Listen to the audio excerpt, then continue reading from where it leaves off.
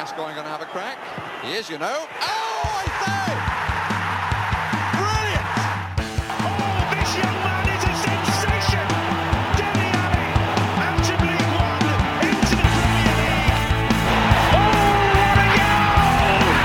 It's Danny Rose on his Premier League debut. Sheringham's flick, and Klinsmann is in!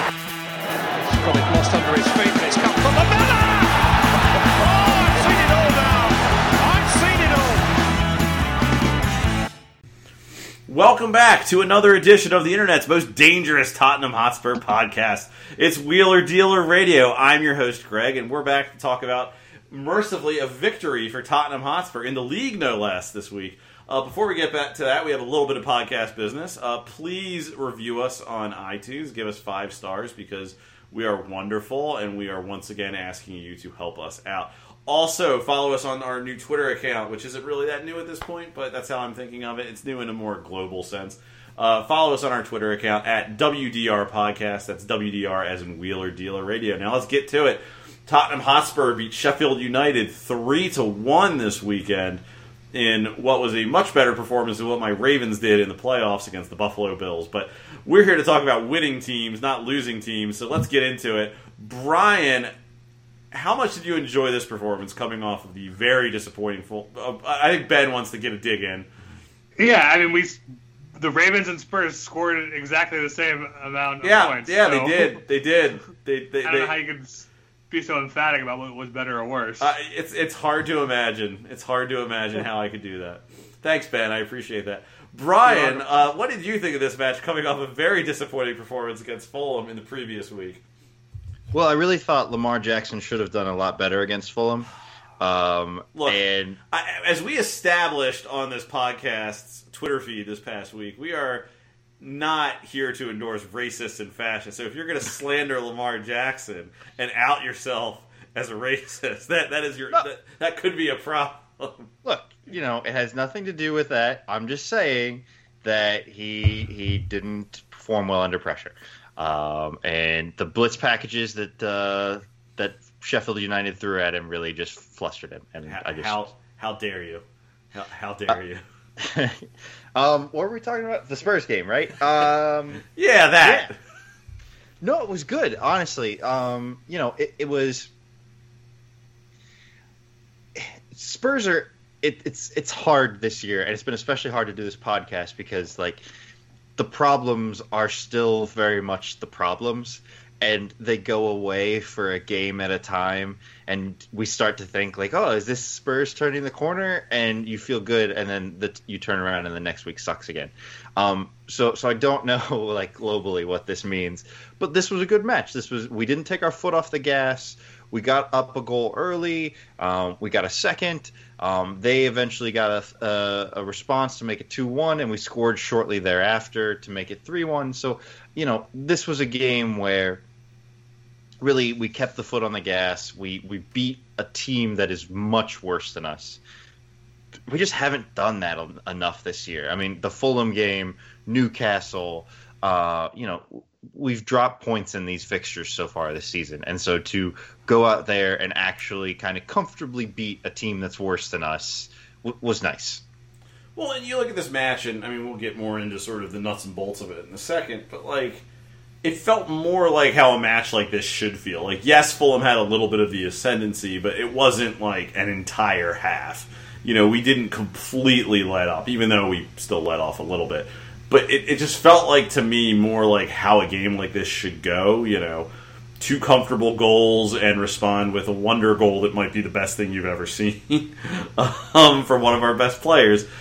But, yeah, generally speaking, I even in Ndombele's sort of crazy goal, which is, not something you're going to duplicate, even that came from sort of attacking pressure. That didn't just come out of nowhere. It's not like he whacked that in from the midfield.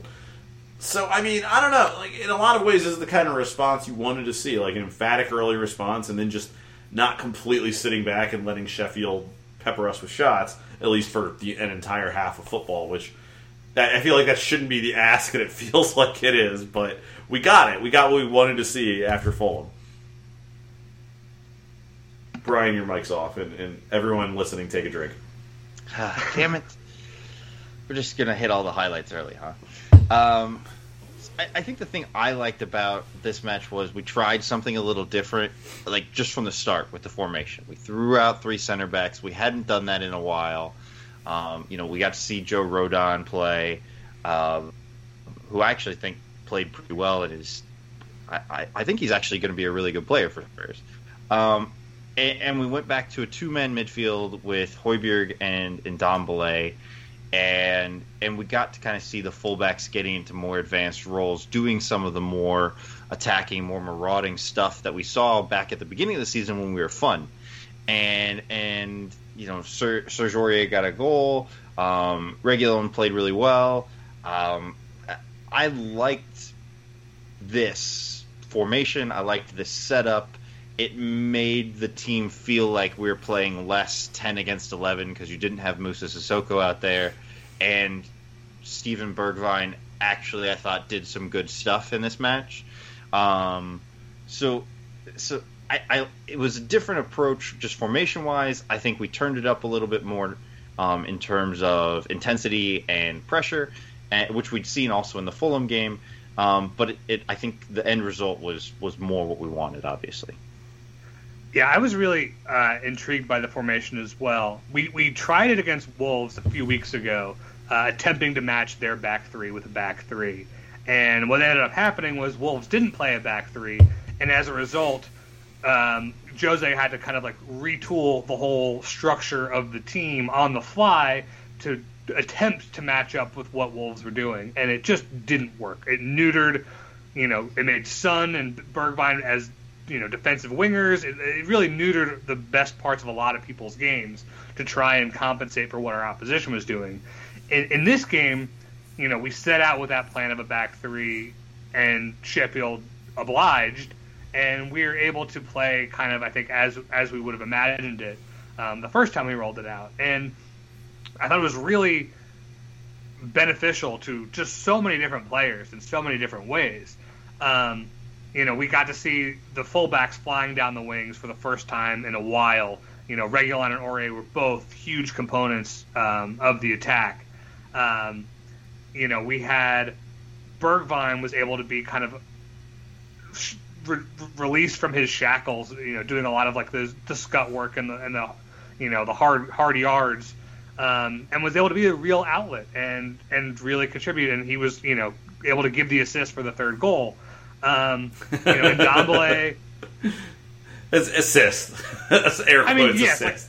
And Ndombele did like insane magic to score it, but like that was a really nice little chip ball over the top. That like, yes, it took magic to turn into a goal, but like it was a nice attacking move from Bergwijn, and we just haven't seen a lot of. Well, and it's also a nice reminder that I think at his best, Bergwijn is more than just. Ben, you're going to get mad at me for saying this. He's just more than just a Dutch Aaron Lennon. Like, I mean, he's got more to his game than just running past people. And hey, Aaron Lennon had a lot of goals and assists in his time at Spurs.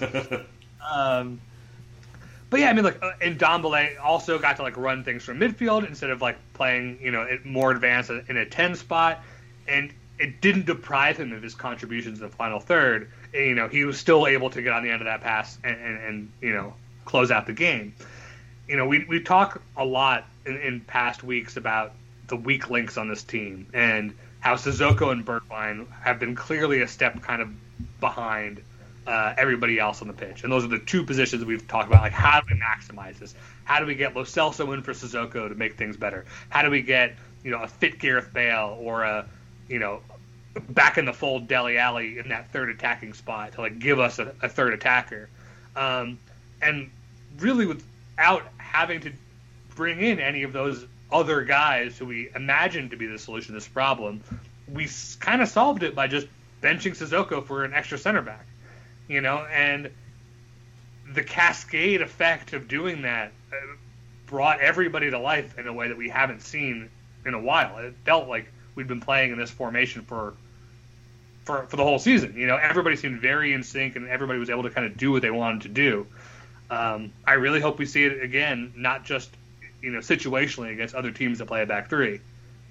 Ben, I'm curious for your opinions on this because you are our most vocal Mourinho hater, although I think Brian joined you in those ranks last week. But Brian, I want to hear your opinion after this. But how much of this do you think is responsive from Mourinho, and how much do you think is just he game planned this way for Sheffield and it kind of worked out? Because I do feel like, and I've never really paid super close attention to a Mourinho team before, but I've been a little surprised by how responsive his lineups have felt, for good or for ill, this year.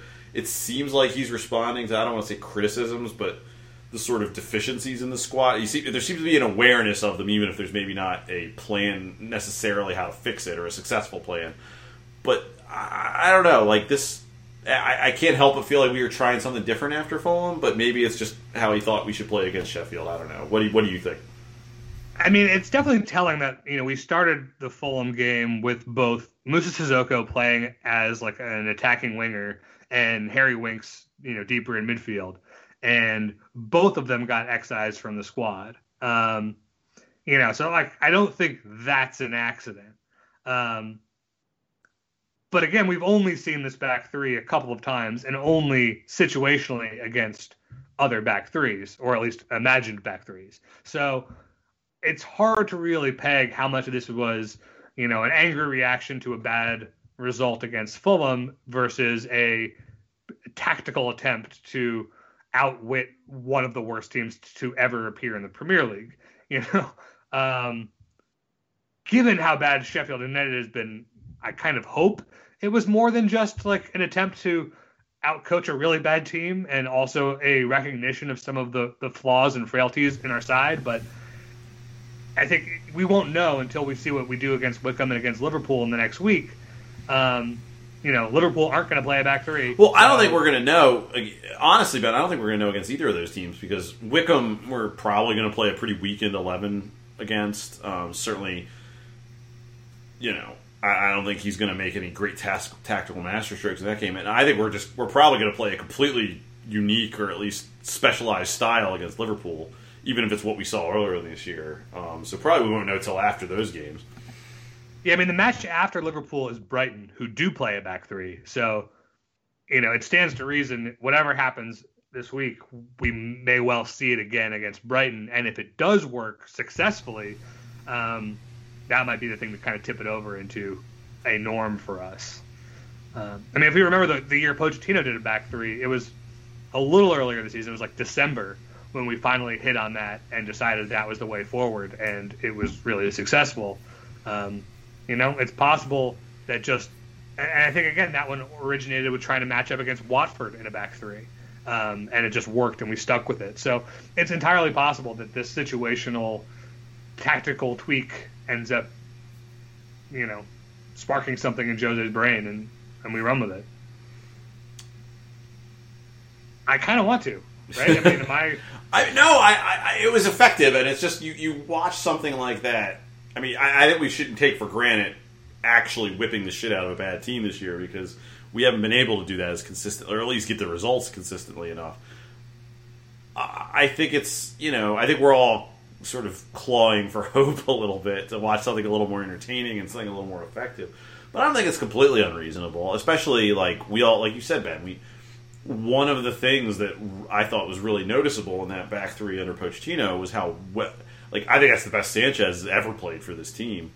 And I think a lot of that was because he didn't have to do much in that back three. He had work to do in that back three, but he didn't have to distribute the ball. It was like, give it to Toby, give it to Jan, they'll get it upfield.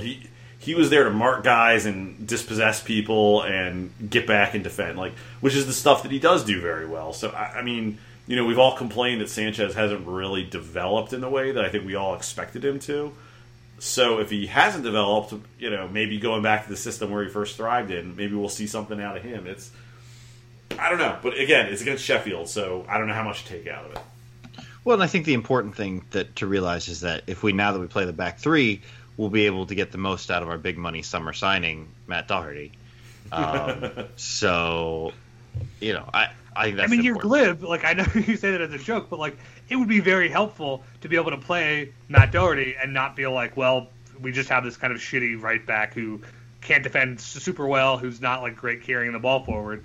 If he can actually play that position, then we can, have some reasonable rotation and that would be full. Yeah, I mean, sure. I liked it better when I was just being glib, but yeah, sure. If we want to be real honest about it, yeah, why not? But I'm super serious, Brian. I don't like jokes. Ben's just here to build teams around Matt Doherty. That's. And I mean, I think the other thing we have to take into consideration is, this back three didn't include Alderweireld. It didn't include Sanchez. It was Dyer, makeshift center back Ben Davis, and Joe Rodon, and Dyer was hurt the first 20 minutes of the game, 30 minutes of the game, and eventually shook it off. And I don't know. I was pleased with the way all the center backs played. I mean, I don't think Sheffield United are particularly dynamic in attack, and Ali McBurney and what's the other guy, McGoldrick, don't do a lot. I mean they're active, but they're not. I don't know. They're not pacey. They're not didn't tricky. Play, but oh, yeah. Okay. All right. It was Oliver Burke, a different Ollie. Different Ollie. My apologies. Sorry. They're all so generic and interchangeable.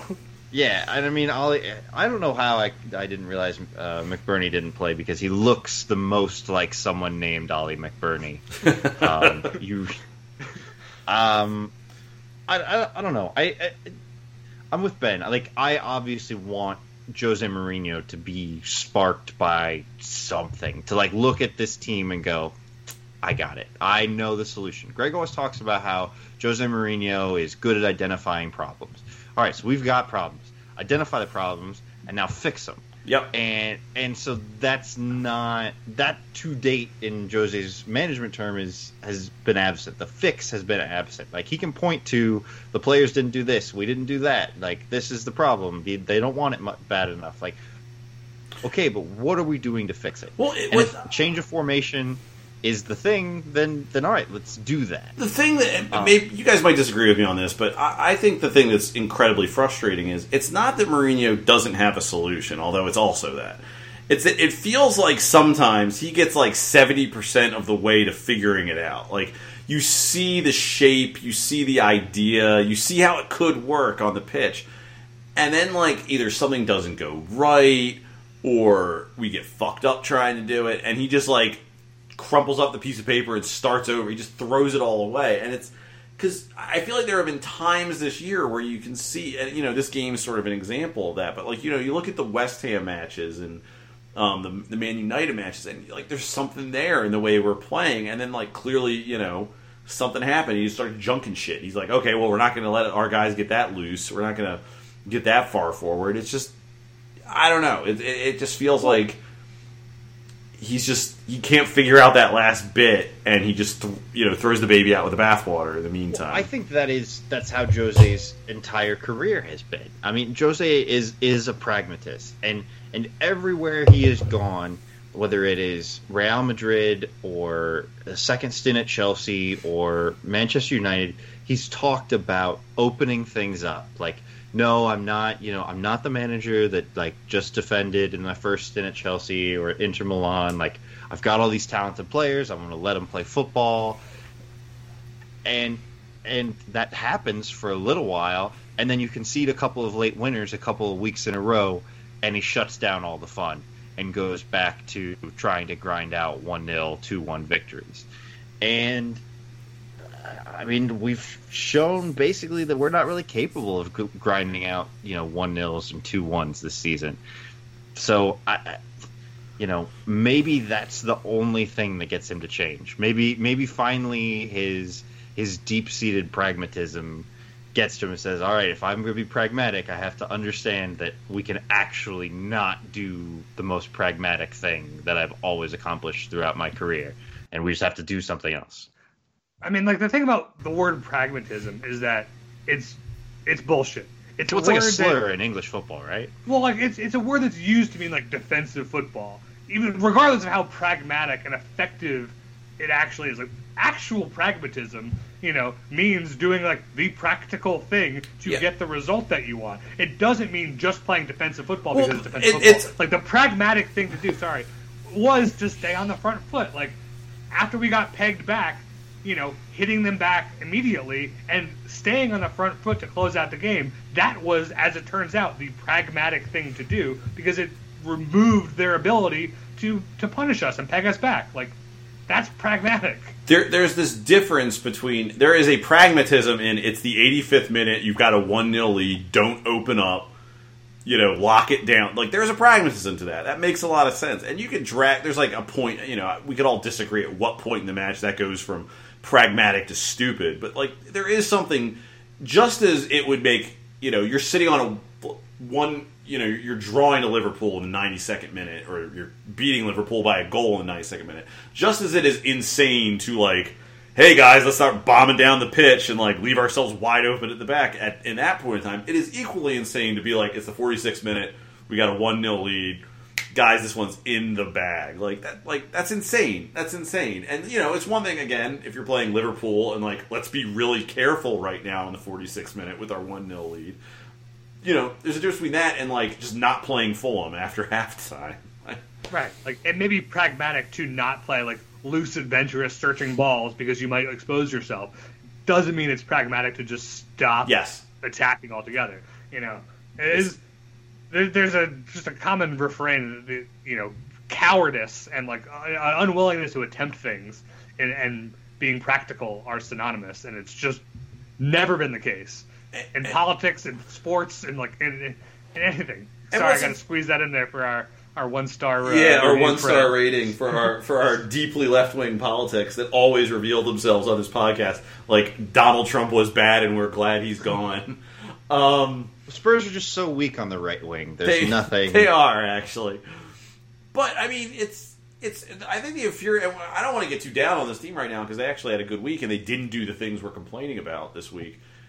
But, like, you look at this team, you look at these players, like, you don't have to play like this. We're not Burnley.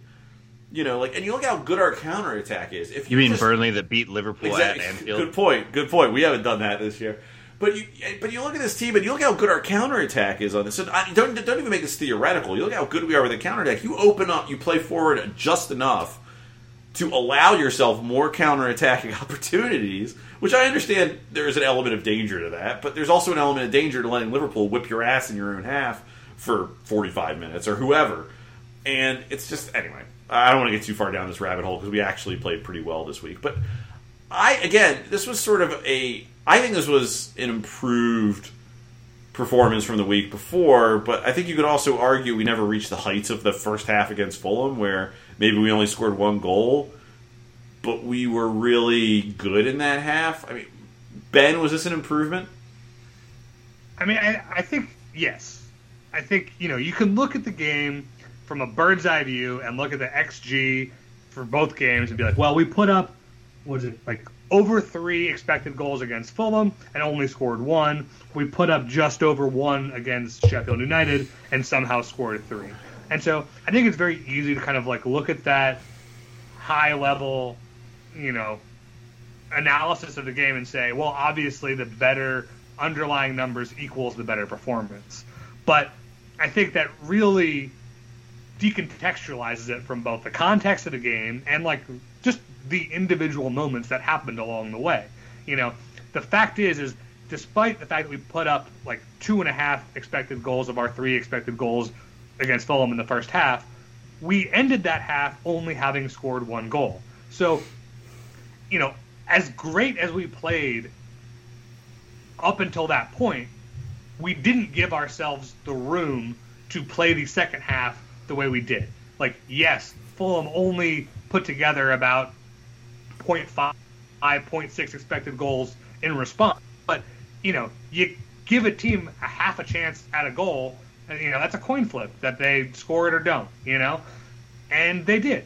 And, when you play on such fine margins, it's not enough to have done the underlying work if it doesn't result in the actual things that matters, which are the goals, And so our response to that first half, as good as it was insufficient to get the job done. Whereas this game, we came out and scored insanely early, with a first 5-minute corner that Son put on Aurier's head. And a Spurs side that we would have seen earlier this season, maybe a few weeks ago, you expect them to go, okay, now we're going to shut up shop and play on the back foot and hope we can maybe nick a second or just hope we can keep them out for 85 minutes. And, that's not how we responded. We kept going in the second half. We kept trying to score, and we got a second. And then after that, when Sheffield United scored, we didn't say, okay, it's 2-1. Now things are getting really nervy. We should close up shop and defend. We kept going, and we scored a third goal. And it's like, it's easy to look at that Ndombele chance and be like, well, that was lucky. That was, a very low percentage shot. So, like, how good was it really? And I think if you're going to look at it that way, you're kind of just erasing all of the things that we enjoy about watching soccer. Like, yes, it was an unlikely goal. I think if you just peg it down to luck, you're missing the point. Like, Ndombele scored an amazing goal to seal the game, and that's part of the performance. Like, that's a thing that happened. It went in the back of the net. Yeah, maybe if it didn't, like, we'd be singing a different tune. We'd be if Son's goal hadn't bounced off the post, it's like if ifs were buts and hats were ants, but I think if you want to look at it the most joyless way possible, we were attacking. That wasn't like Lloris cleared the ball and it bounced into their net by accident. Like, that wasn't, if you want to look at it like, where am I encouraged by Spurs? We were attacking. That was part of an attacking move. Yes, it ended in a really unlikely shot, but it was part of an attacking move. But that's not the important thing. The important thing is Ndombele scored what, I don't know, might be the best Spurs goal I've watched live, as much as I didn't enjoy it at the moment because I was still pissed about the Ravens from the night before. That was an incredible goal. Brian, you look like you're he has no idea where the keeper is. He did not 100%. He did not know what he was doing there. He's just like, the goal's that way. He absolutely was trying something. I don't think he thought it was going to work. Look, it's definitely a shot. It's not a cross or anything like that. But he has no idea where the keeper is, and he's like, I'm just going to kick it.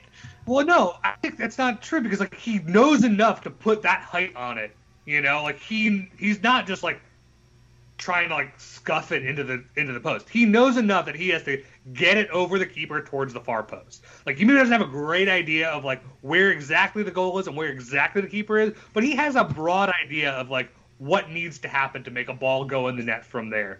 Look, like, absolutely. It's an amazing goal. Like Greg said, one of the best I've seen live. He 1,000% did not think that was not his to believe. Like, I gotta get this on goal. That was incredible. It was.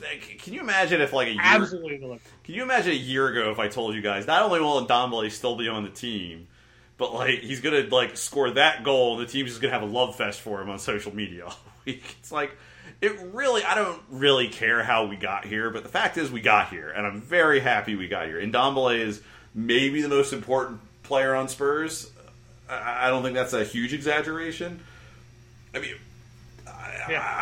there's a few, but yeah. There's like two positions we could play him in where he's great at either. He's probably better in the one like we were playing him in midfield in this as opposed to the more attacking role, but either position's good. It's really fun to watch. I honestly like him better in this deeper role. Yes. I mean, he has so many more opportunities to influence the game and influence the build-up.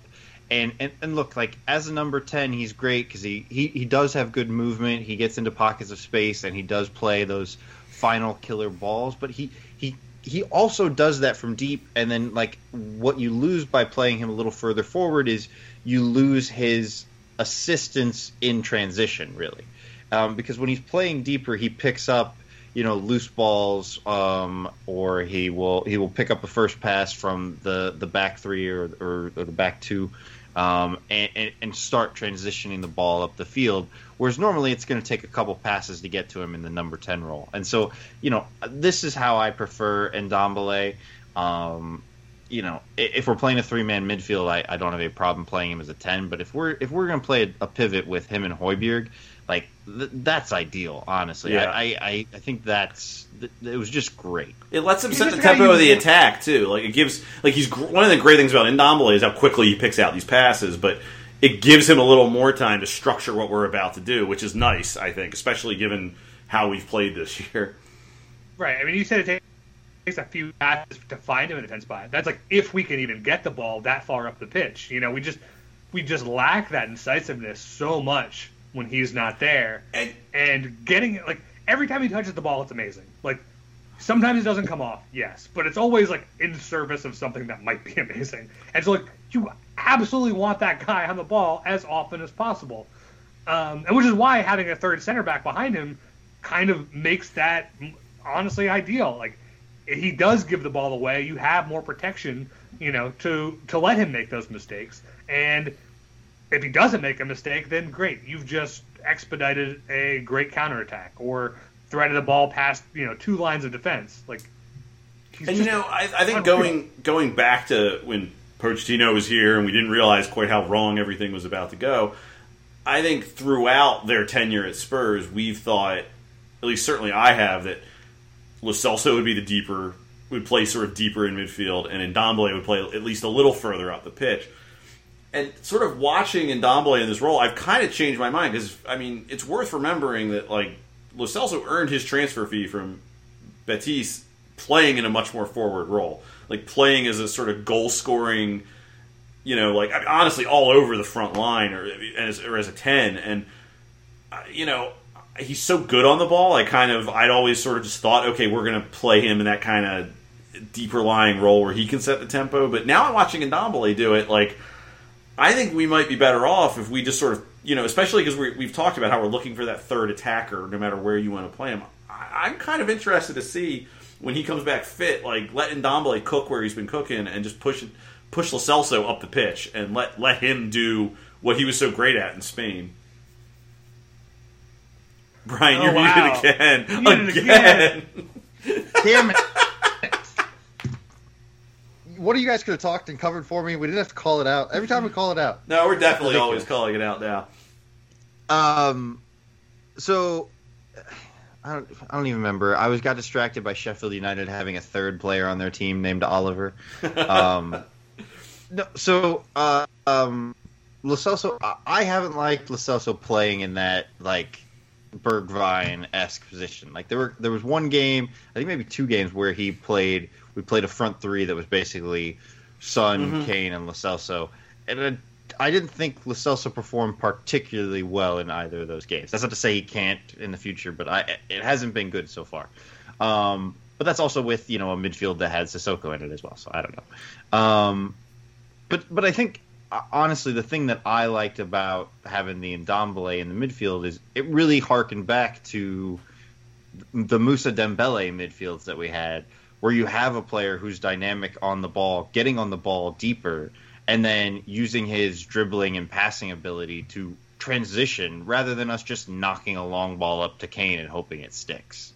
And that has been, like, just seeing Ndombele, like, try, like, nutmegs and to split double teams and crush turns, like, 30 yards from our own goal is both, like, heart and mouth type stuff, but also very exciting because it's the kind of stuff that he pulls off, the kind of stuff that Dembele pulled off, and it's just, like, it's really good when it comes off. I'll tell you, the thing that gets me about him is just watching him body people off the ball, which, like, I know, like, Kane can get kind of physical, but it feels like it's been a while since we've had, maybe just what I expect in terms of a physical footballer, like, was just ruined by Moussa Dembele, and, I just have unrealistic expectations for what midfielders should be able to do when guys are trying to get the ball off of them, but, like, that, it's not exactly, like, what Dembele did when he was here, but just watch it, the way he does that sort of, he receives the ball, holds the guy off, and does that switch, which I can't believe that's a signature move, because that's got to be so hard. I know we've talked about that on this podcast before, but that's what just sort of, like, it's like coming home. It's like, yes, this is what a midfielder is supposed to do at Tottenham Hotspur. He's supposed to just throw his ass around and knock dudes off the ball while he moves us in transition. It's fun to watch. I'm so happy that it's worked out, and Mourinho can claim as much credit for it he wants. I know he doesn't deserve any of it, but I'm just happy we got here.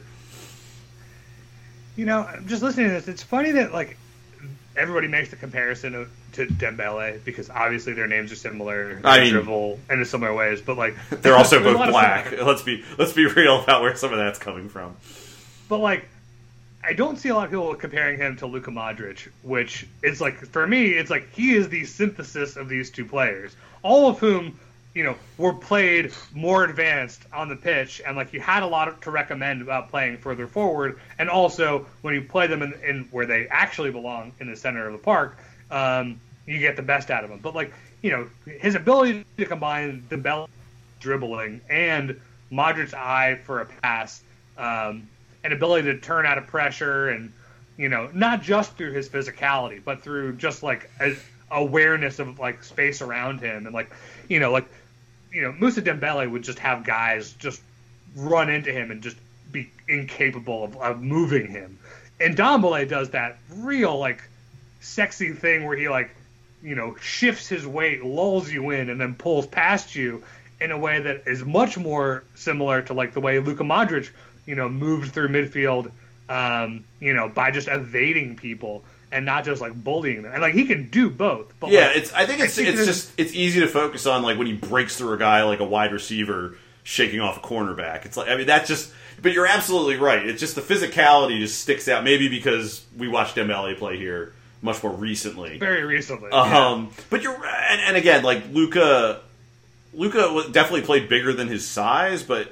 His sort of physicality is much more like a terrier who just didn't give up, as opposed to like he wasn't knocking guys on their ass. Right, they definitely don't look alike. No, definitely not. But I think that's a very, very good point because Dembele could never pass like this. So certainly not with this kind of consistency. No, without the range, he could make a pass because he had just broken through three guys and like the field's wide open to him. Yeah, and Ndombele will play a guy pass through like three guys, like they're not there. And I think it's we all see it. It's obvious. It's so sexy, but it gets very left out of our comparisons, and I think it's unfair. Well, I also think another reason why aside from just time that the Modric comparison gets left out is also I feel like Modric did a lot of his best like deeper lying midfield stuff after he left Spurs. Like we had kind of started to transition him into that role, and Harry Redknapp was playing him as in midfield, but it was at Real Madrid that he becomes like the best center midfielder in the world. Well, I resent that, but that's certainly where everyone discovered our hip indie band that we all knew was great. But yes, that's right. That's but very it's just true. Like because we were playing him like as an advanced playmaker on the left, and then we moved him kind of centrally, but yeah, he had like 2 years in central midfield for us, like really maybe a year and a half, like certainly his last season here. Yeah, absolutely, and so we obviously saw how good it could be, but I don't think we got like the full Luka Modric experience in the same way that we got the full Moussa Dembele experience.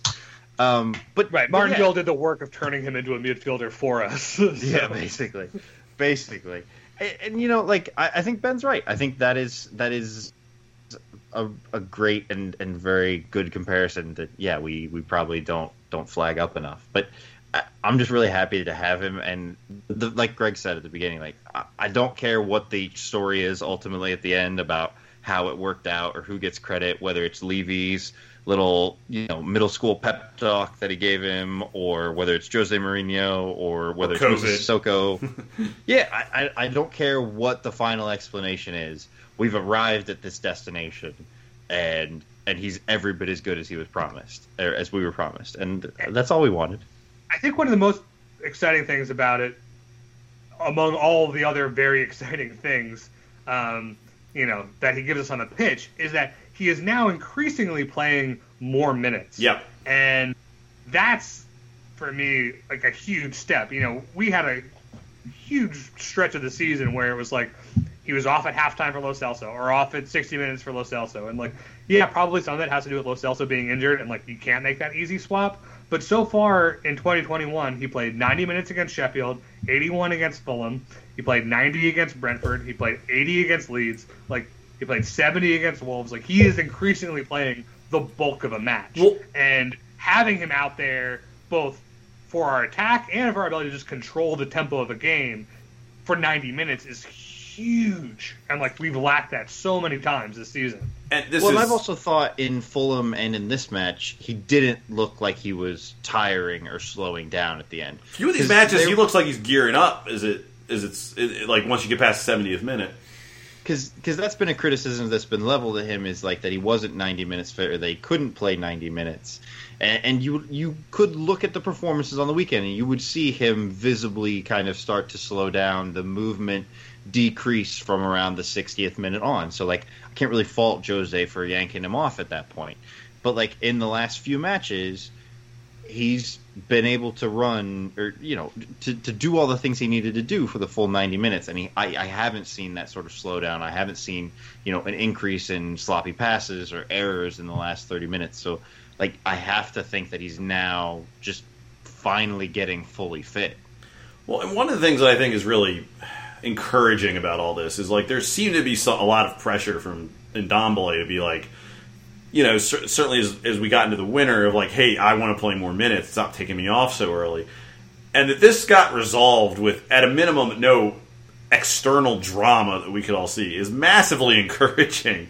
That, you know, apparently, like, he and Mourinho had a disagreement and it didn't blow up in public. Now, I don't want to give anyone too much credit for this, because this is, like, that's how any manager should be handling something like this. But that it happened that way is massively encouraging and really nice to see. And, you know, I don't know. A player like Ndombele is so good because he can just really... I feel like he can make any type of sort of system work in midfield, which is why it's so nice to have him. And the fact that we could play him in all these different positions and he can succeed in any of them, it's just... God, it's so much fun to watch.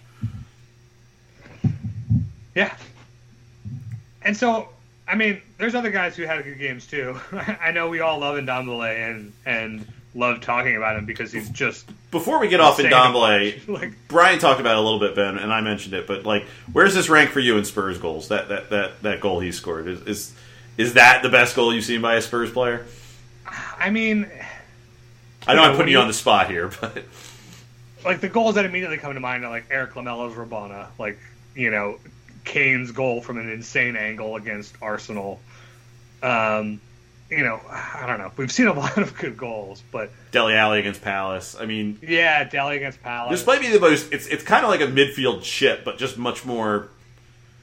He meant it. Audacious and unlikely in a way that, like, you know, even Harry Kane's like goal from a wide angle. It's like, it's Harry Kane. You know, he's got that kind of thing in his locker. You know, he's looking exactly for that shot. Where, yeah, you're right. Maybe there's a little debate over what exactly Ndombele was trying to do, but it's like, nobody would try that. Like, the Harry Kane goal is a goal that you try. You know, if you're a good striker, like, yeah, you make an effort there.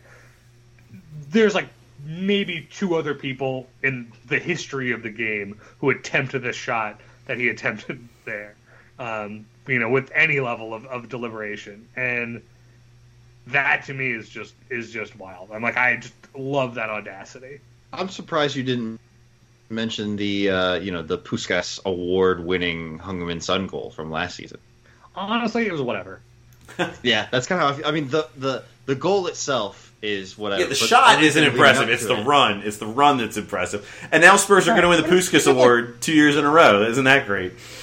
All right, so I'm gonna talk shit about the Son goal. Not talk shit about it, like, but it's like he just kind of runs in a straight line. Like, he doesn't beat a man. He doesn't, like, do a lot of... He beats a lot of men. Like, I mean... He just runs past them. And it is largely because Burnley do a terrible job defending him and, like, misreading his acceleration, as it is, like, anything spectacular Son does. Like, it's marvelous to run that far up the field with the ball. Like, it's a very rare thing to happen.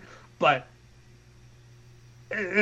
there's no flair to it. There's nothing like I wouldn't go that far, but who was like, Ben's right. He doesn't do like 6 step overs and then he always gets roll his somebody. ankle broken like 4 times. Like, come on, guys, let's not. Fine. Like, he doesn't get tackled is not like the thing that's like setting my pulse rate. So, like, Messi's half field goal, Maradona's half field goal, you know, with those runs, like, they're actually like juking guys out of their boots. Like, they're moving through players. Like, I will say, when I think of Son's goals, I think of him ruining Pepe Reina's life with a broken arm against Aston Villa last year before I think of that one for some reason. But who else do you think had a good performance in this match, Ben? I mean, I think, you know, the fullbacks, it was nice to see them back to their best, but Steven Bergwijn, for me, I think is a guy that has gotten a lot of grief from us, from Spurs fans, and I think we've all seen a lot in his locker, even if he hasn't quite put it together. And every week now, you kind of feel like he's sort of inching towards becoming the kind of contributor we hoped he would be. In this match, he created 2 chances. He had 2 shots. He was a reliable outlet for, balls out of the back. He just felt like he was in sync with the attack in a way that he hasn't been a lot this season. And I thought it was really encouraging for him and for us to see him take that step. Yeah, I thought Bergwijn was good, and I also thought that the center back, I thought Rodon and Dyer were both really good in this match. Rodon is someone that none of us really knew a lot about in terms of, none of us had really seen him play. He was coming up from the championship. He was coming from Swansea, so we knew he's capable on the ball, but didn't really have any other insight into what his level was or how good he was. And I think pretty much in every match he's played this season, he's been solid. I can't think of him, I kind of am measuring his relative merits against Juan Foyth, who is still on our books technically. Juan Foyth has had some good games, but then there's also the Wolves match where he gives away a penalty or 2 penalties. I don't remember. He gave away a bunch of penalties. And so, I feel like Rodon has been steady, if unspectacular, but certainly I think he has a physical presence that, especially in the air, that none of our other center backs really have. I think Davinson Sanchez is strong and he's fast, but I don't think he's particularly good in the air. I don't think he wins a lot of headers or anything. He needs glasses. Yeah, he very well might, honestly. But I think Rodon does give us that in that he is both very tall and also very good in the air, and especially against a team like Sheffield United, that was really useful, and I thought he played really well. Yeah, the last time we saw him, other than his performance against Chelsea, where he had a couple bad moments against, their admittedly pretty decent front line, and it's like you said, Brian, he's a player coming from the championship. I think we can forgive that, but I think so far, your Foyth comparison is very good because we all loved Juan Foyth on here because he knew how to pick a pass, but that guy he made mistakes that led directly to goals, which is, I know why Ben's about to argue he should have always been a defensive midfielder where those mistakes are further away from the goal, but the point is, Juan Foyth was awfully sloppy for a central defender, and I think the early returns on Rodon are very promising. Yeah, no, I was going to say the exact same thing, honestly. Coming from the last time we really saw him was Chelsea, where he was a little ropey, but I thought, credited himself pretty well, and I was very pleased with his debut. And in just, his other game was against Marine, which doesn't count.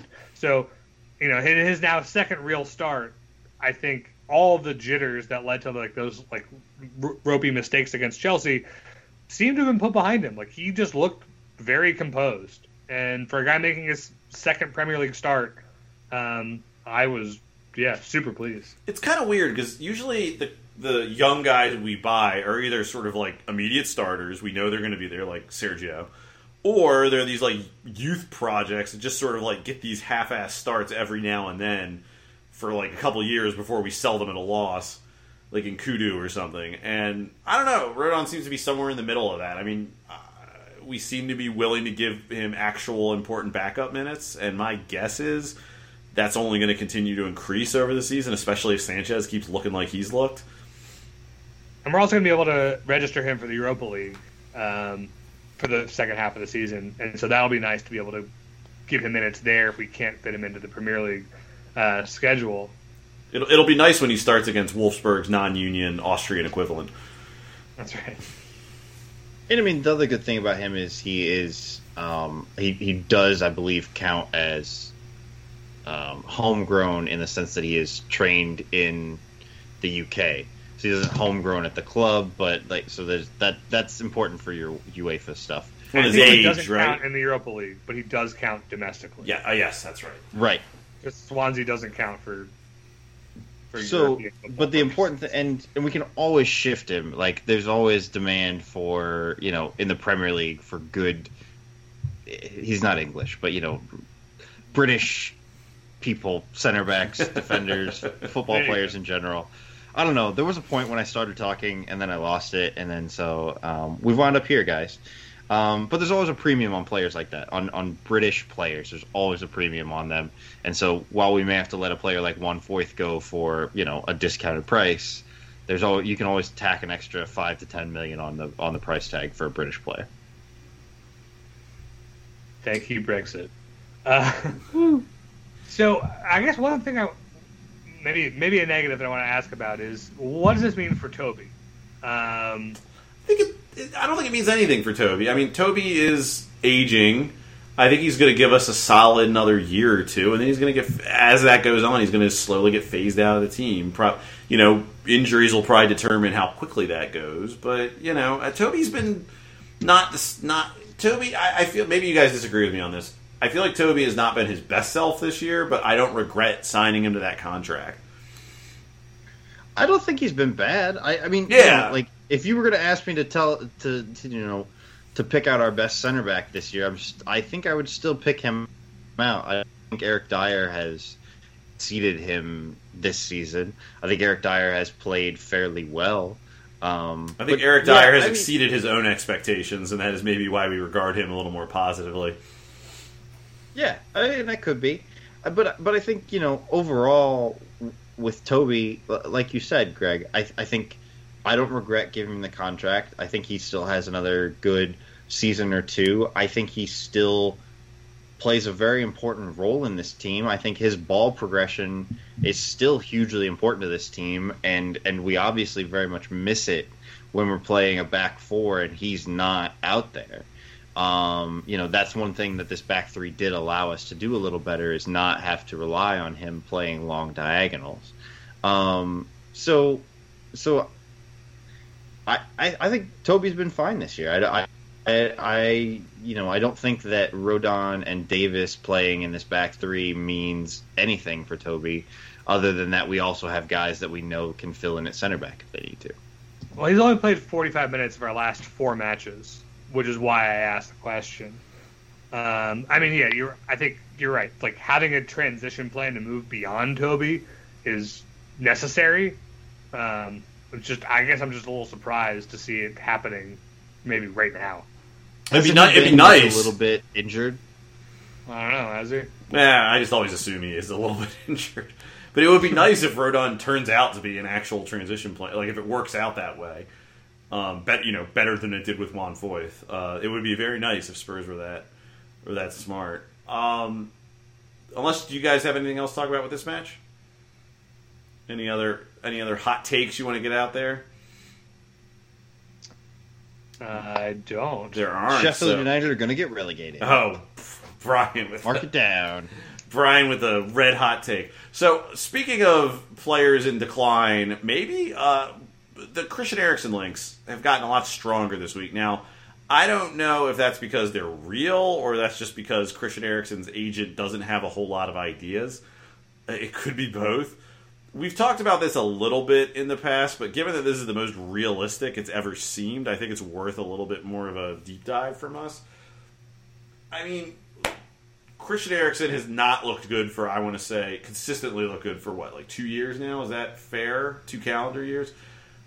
The charitable interpretation of this is he was tired at Spurs and wanted out. He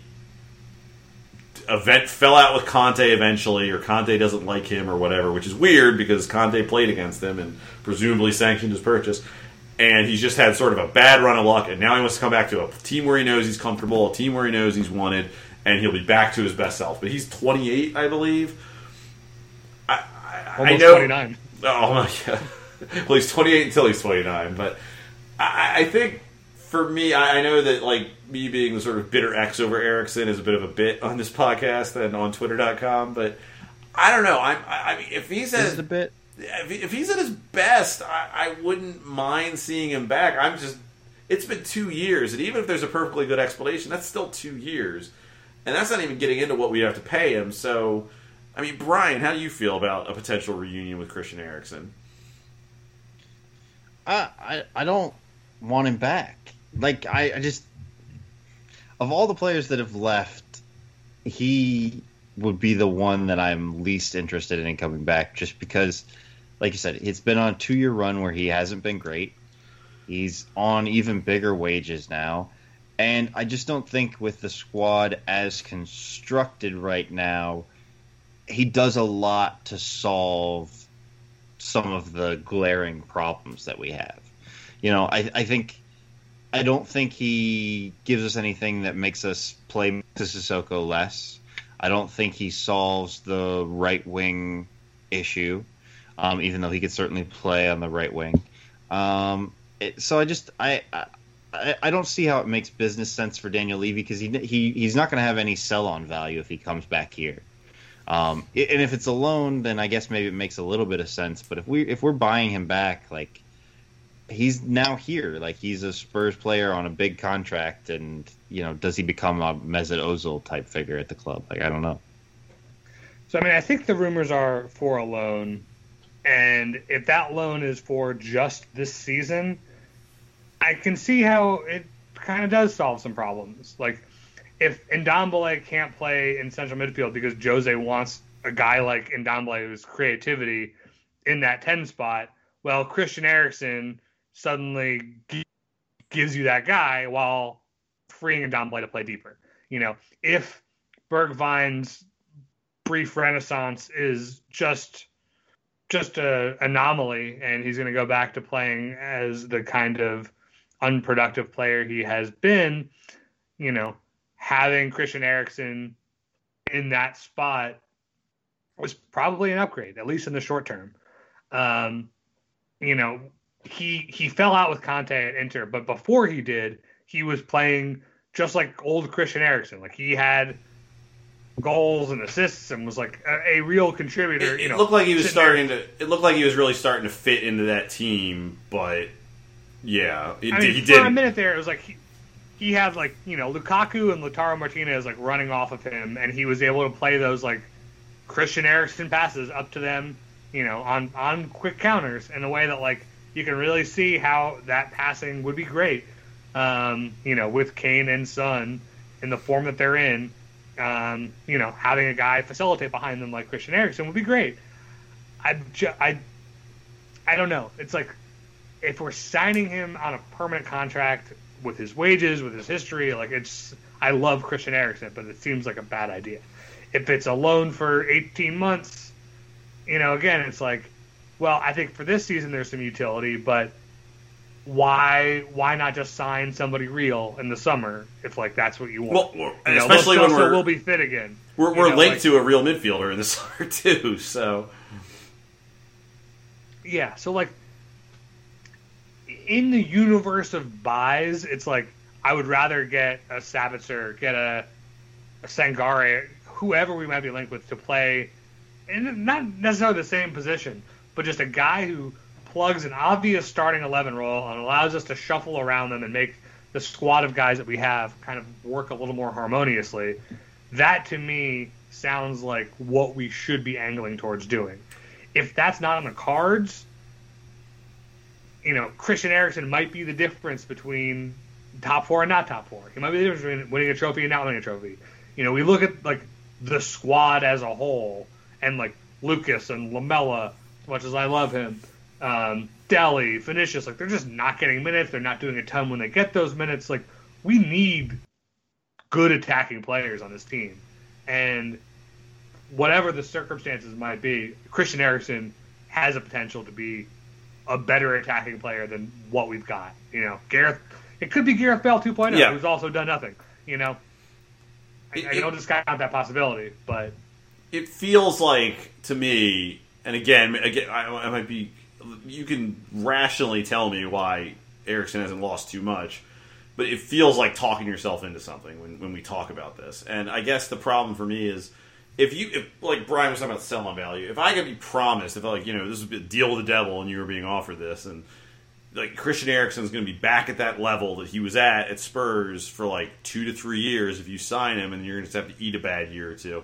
You know, I might take that deal, but at the end of the day, and again, it's not a sure thing, but neither is this. You know, I kind of agree with what you said, Ben. It's just like let's, you know, Eriksen doesn't fill that super obvious hole.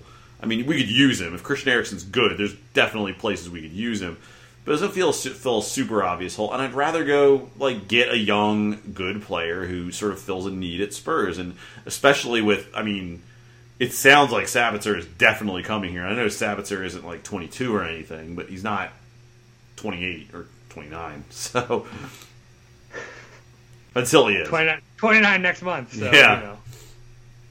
Sabitzer's like 25, right? I don't know. 26. Whatever. 26. Still.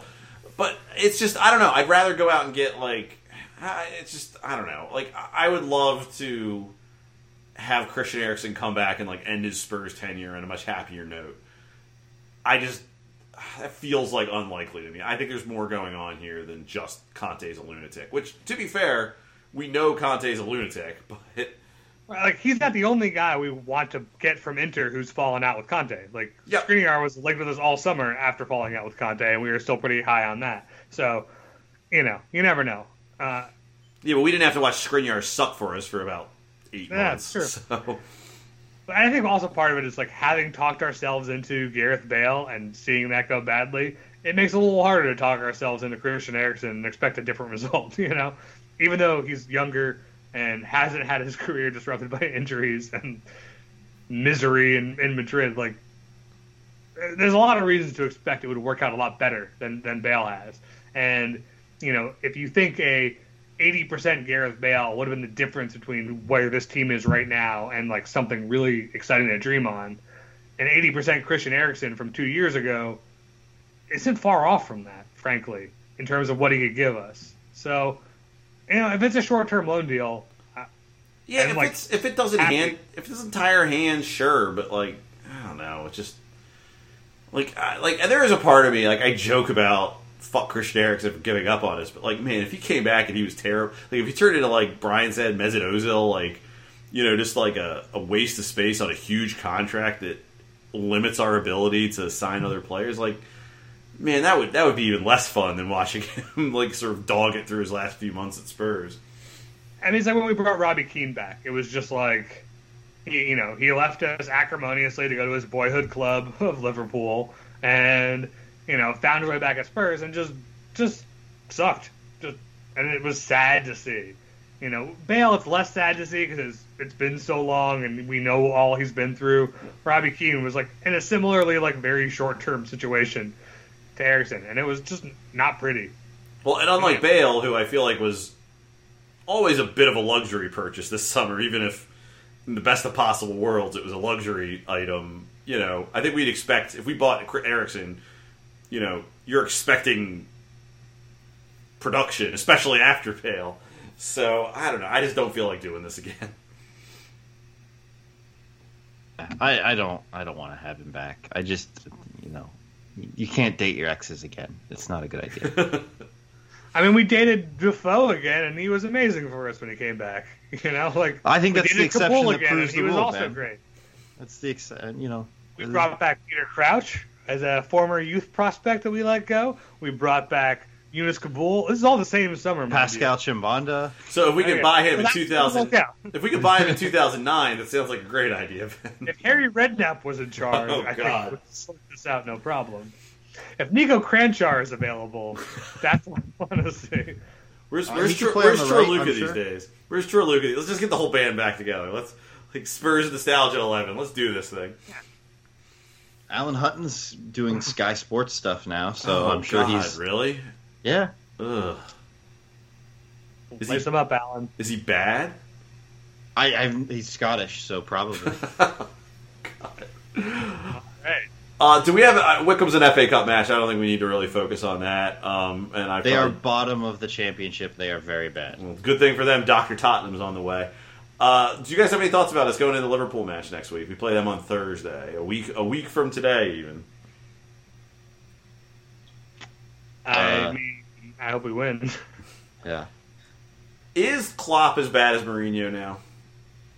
Klopp is worse than Mourinho. Yeah, I feel like Klopp's off-field antics are really wearing on, and I know part of that's because I just fucking hate Liverpool and everything, their whole bullshit mystique. But like, I think Klopp is every bit as bad as Mourinho, the rat Mourinho gets in the press, and that's not to excuse Mourinho. I just think Klopp just gets such a free ride. I think a lot of the reasons why I like Klopp less is because I feel like Mourinho is very self-aware about it.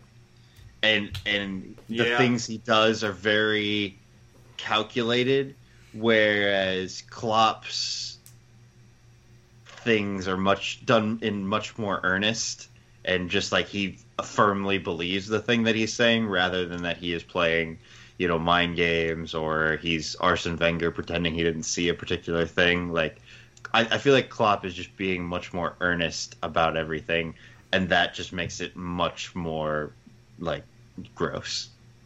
Yeah, that earnestness is like it's the whole thing, right? It's like his earnestness bought him that credit with the media because they found him so open and so refreshing and so what a real manager, and like look at all that of grin. that like, fucking odious shit that he and Liverpool have as a package. But the flip side of that is like the fucking evil, dark, shitty Klopp that's like just as cynical and just as gross as Jose Mourinho. Just absolutely decoupled from any sense of self-awareness. And the media, with Jose, it's like he and the media, we're all playing a game together. Yeah. We all know our parts. I'm going to be an asshole. You're going to, ask your questions. We're all going to have a fucking good time about it, even though we're all kind of miserable.